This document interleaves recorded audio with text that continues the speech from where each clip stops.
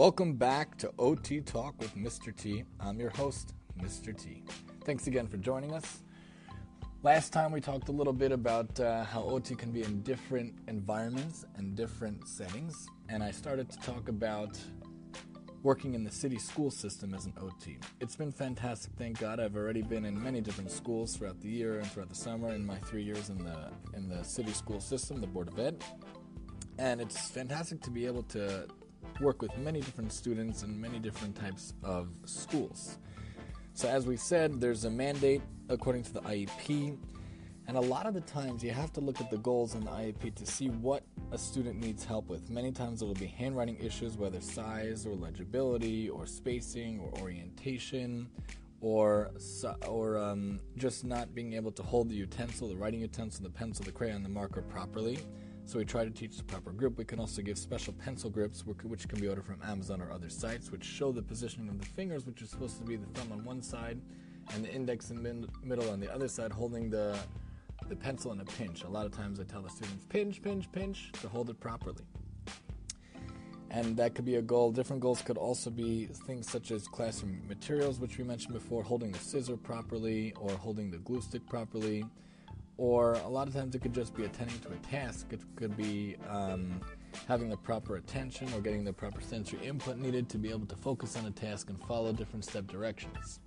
So if you're in District 75 in the city, which is basically special ed, and they have classes of 6 children, which is 6 to 1-to-1 with the parent and teacher, and then there's the 8 to 1-to-1, which is the 8 children and the teacher and the para.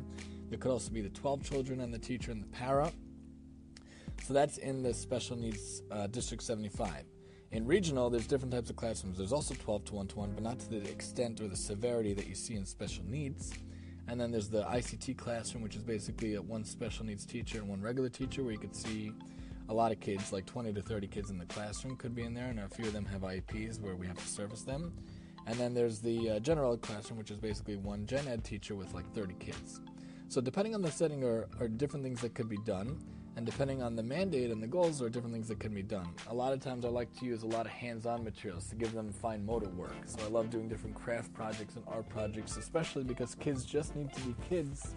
Sometimes they just need the ability to play and have a good time and not realize that you're working on things when actually playing on a craft or a project together. And you could also give them manipulatives or different toys as reinforcers and rewards. So a lot of times, especially in my gen ed setting, currently I'm in 4 schools. 2 of them are special ed and 2 of them are regional, which is non-special ed, for half the week and half the week. So in my gen ed schools, I try to give like dinosaurs, for example, at the end of the session, and I say, which dinosaur do you want? Do you work for dinosaur? Do you want to get a dinosaur? You have to do a good job, and hopefully the kid is able to focus. So a lot of times we'll do craft projects and paper projects and hands-on materials using the scissors and the markers and the crayons. A lot of times I'll use sticker scenes, like Melissa & Doug's has them, which is fantastic.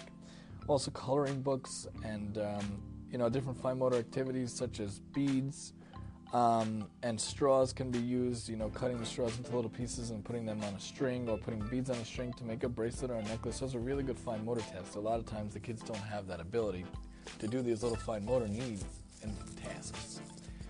Also, other times I'll have these dexterity vests, which can be ordered from Amazon. And if you're listening and you're a parent or you're an educator and not an OT per se, and even not getting OT, it's still very helpful.